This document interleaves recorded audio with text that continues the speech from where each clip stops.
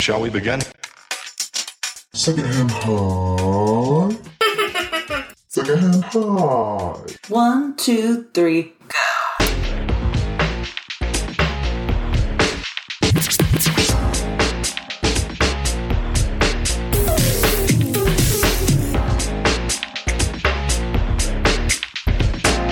Oh yeah. Hello, fabulous listeners. So, in our last episode with Elena Joy Thurston, I introduced a new segment to the podcast called Because It's Your Cause, where guests will get to share about the charity, nonprofit, or cause that is near and dear to them. They will also be able to provide information on the best way to get involved and support their cause for those who feel so inspired. Since the clarion call of Secondhand High is to be well, do good, I felt it was important to facilitate us putting that into practice. We may not be able to do everything, but we can all do something. And all the somethings added together mean everything. So as always, thanks for listening.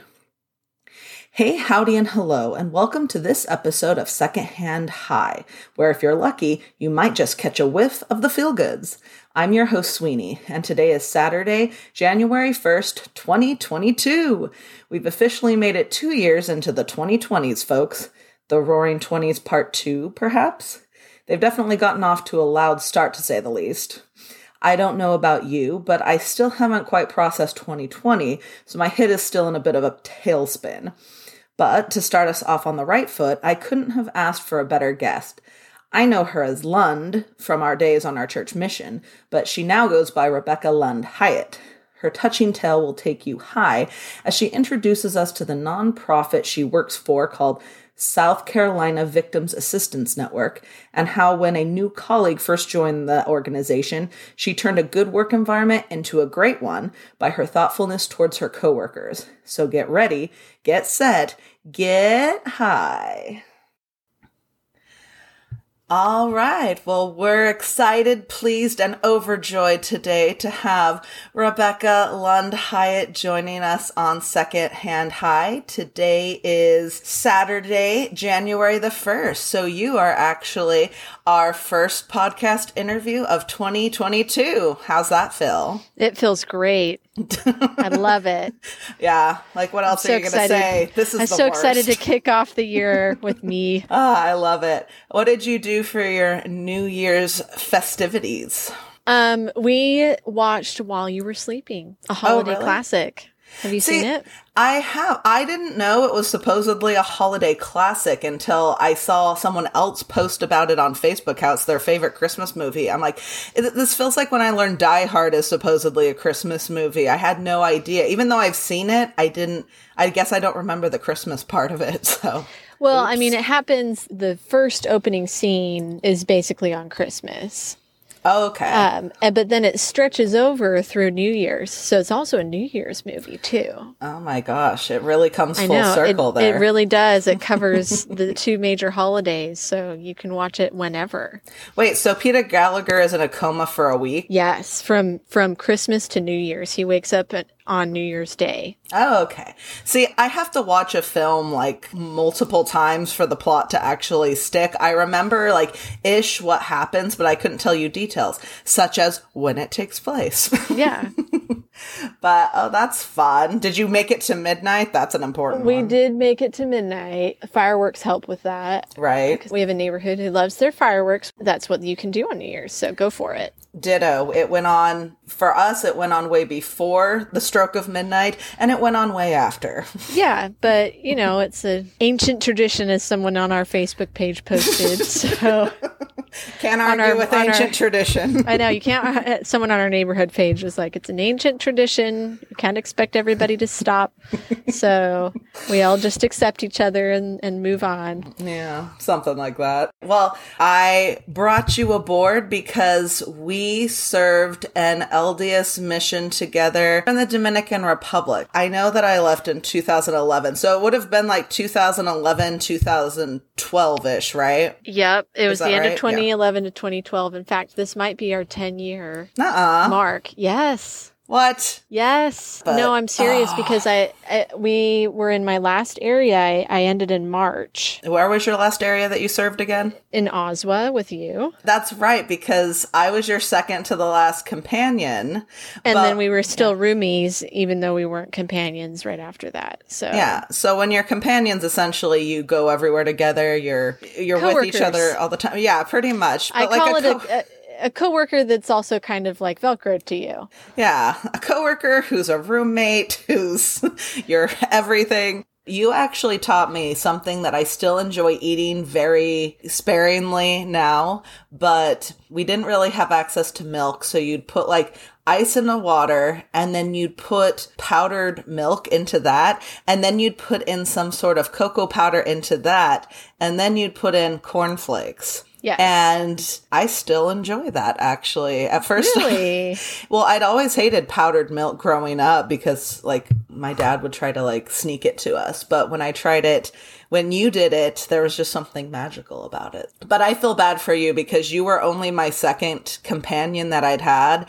And so there's something kind of jarring about going from one person who does something a very particular way, the person who trains you, to the second Yes. person who is probably very different and sees things differently and does things differently. Oh, yeah. Yeah. And you went to a different area when you switched to be with me. And so it was also different, different city, different layout, different things that were accessible. Exactly. Like water and electricity. The Dominican Republic was a great and harrowing and very unique experience. So Yes. Yes. you were one of my favorite people out there. Like we had this interesting combination of like we had a lot in common in terms of liking reading and stories and writing, but we had enough differences that it like kept things interesting. Yes, absolutely. Because we walked a lot. We walked around looking for service opportunities, people to teach. So we had a lot of time to just chat, and it was great. We always had something to talk about. Yep. Never a dull moment for sure. Never a dull moment. Well, so that's how we know each other. And from there, we've managed to keep in touch, according to you, for like a decade, which is... Yeah, I know. That sounds so long. Yeah. And a lot has happened since then and before then, of course, because you supposedly had a life before the mission happened. I guess. Yeah. So why don't you tell us a little bit about what makes Rebecca Lund Hyatt?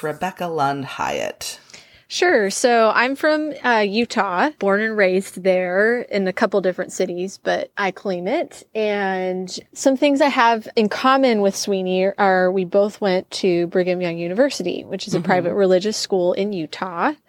And I majored in history when I went there, and I got to do Washington Seminar, which is a semester-long, not really study abroad, but internship program in Washington, D.C. And it turns out that's one of the things we had in common. We didn't go at the same time, but we both had done Washington Seminar, both gotten our degrees before our missions. Yeah, I totally forgot that you did the Washington Seminar until this moment. Like, yeah, no wonder we had so many things in common, because we both were like, oh, I'd always wanted to go to Washington, D.C. Oh, it was a highlight.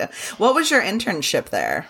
I worked at the Woodrow Wilson International Center for Scholars. And so it's a center where professors basically go when they go on, not hiatus, what is it called? Sabbatical. Sabbatical. There we go. Professors will go there on sabbatical and research for a year. So I got to be assigned to 2 different scholars to help them with the books that they were working on. And it was so much fun. Loved it. Are you at liberty to say which books those were? You know what? I don't actually remember what their names were.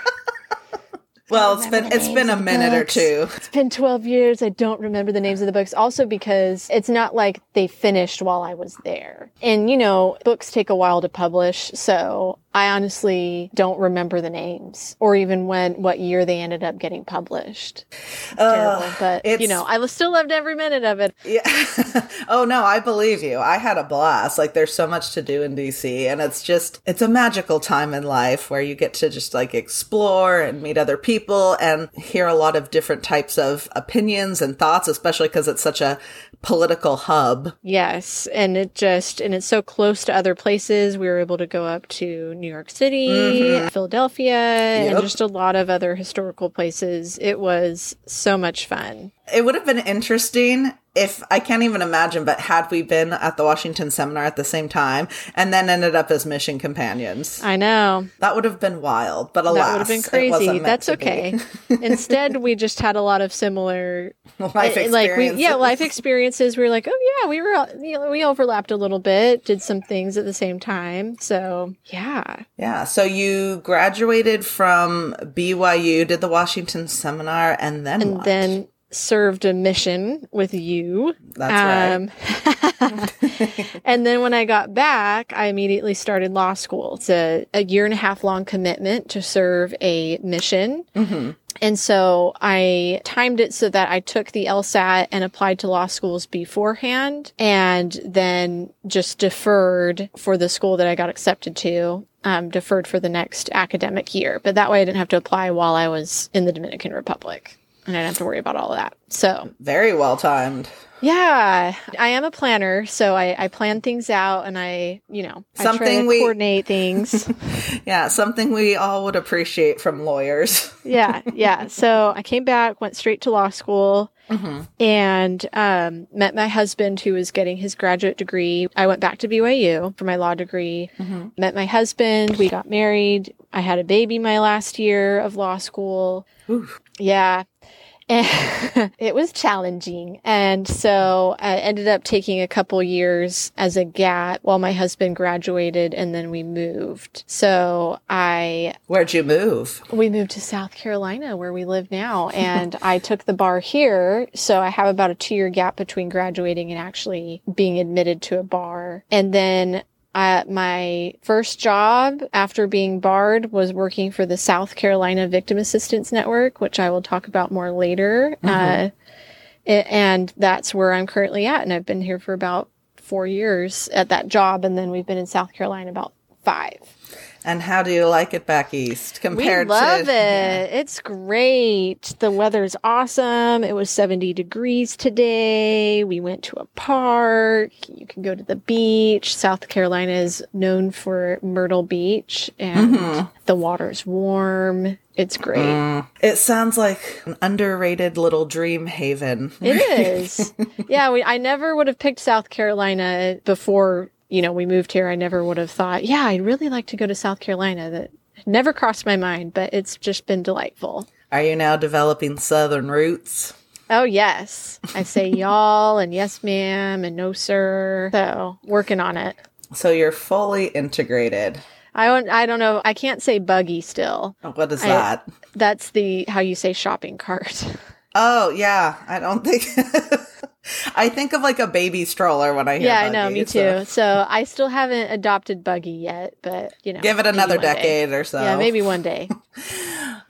So besides your achievements as a lawyer and a parent, a spouse, like all of these things that you've done, you've also added published author to that list, right? Yes, it's been a dream of mine. That's another way Sweeney and I connected, was that we both love writing and we both wanted to do that in some way. And so I have always wanted to be a published author, and I still have many book ideas, but the one that actually got published was a board book that I wrote for my son and ended up getting it published. It's called A Book of Bible Opposites. So I wanted a way to teach him Bible stories, but also do it in a very simplistic way. He was 2 at the time, so that's where the idea came from. And I feel very lucky to be published, and also I feel like I put the least amount of effort in for the most amount of money.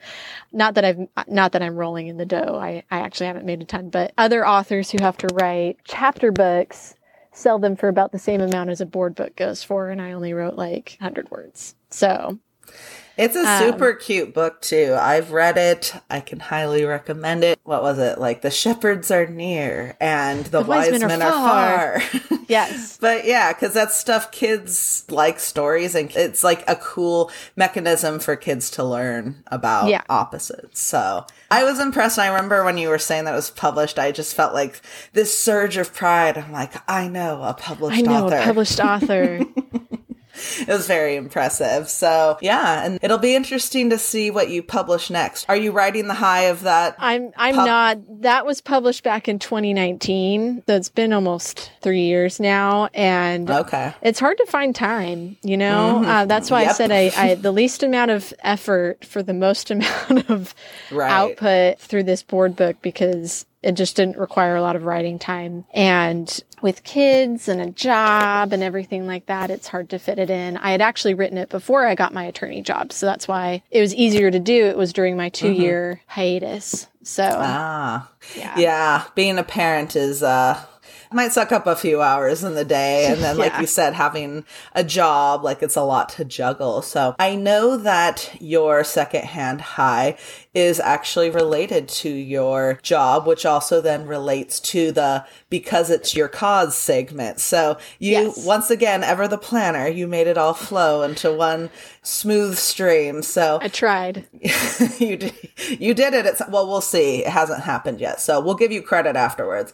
Yep. But without further ado, would you like to share your secondhand high? Yeah. So to give a little bit of background, I am an attorney who works for a nonprofit, again, called the South Carolina Victim Assistance Network.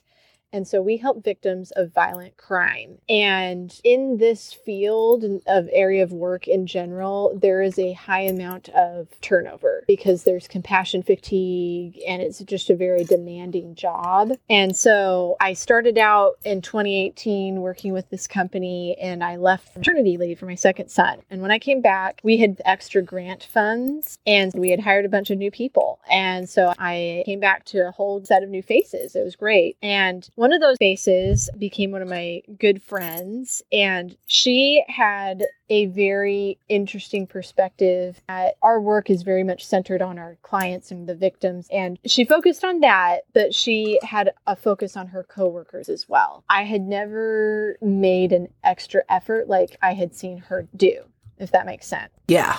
So what were some examples of some of the things she would do that caught your eye? So the one that stands out the most is one of our coworkers was just going through some personal struggles, and she decided to send them a care package. And I had just never thought about doing that before. I know that seems really simple. So she asked me if we wanted to help. And so we just sent her this care package of random things that we hoped she would like, just to say, we're thinking about you. Sorry, you're going through a tough time. And that really changed my perspective on the purpose of my work, not only to help victims, but also to make sure that my coworkers know that I care for them as well. And showing that not just by like being a nice person to work with, but taking the extra effort to reach out and check in with them and serve them in small ways. And another thing she would do is just send cards, or she helped start, we would do Chicken Mini Mondays, where once a month,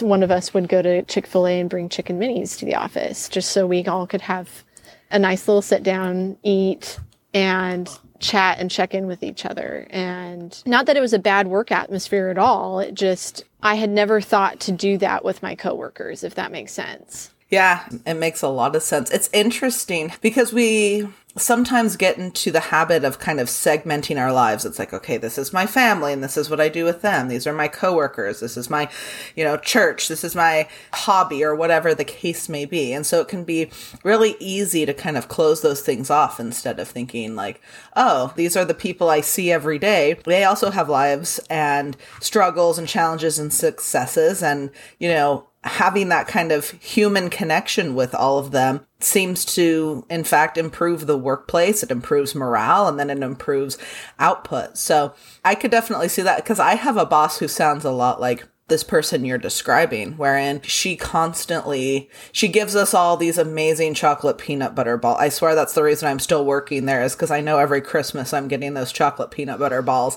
But anytime there's like a death or someone gets promoted or someone like completes a master's degree or whatever it is, she's always sending a card too. So yeah, you can't help but be inspired by that and think, oh, like what a great thing to do. And it sounds like in your case, her actions kind of changed your work environment. Yeah. And again, it's not that we had a bad work environment at all, but it made it where at least I felt like I should check in with my coworkers more often and actually like make sure everybody's doing okay and let them know that I am there for them as well and that your coworkers can really become your friends. And so having more of that atmosphere at our work was just really great and has inspired me to try to work harder to build those relationships with my coworkers.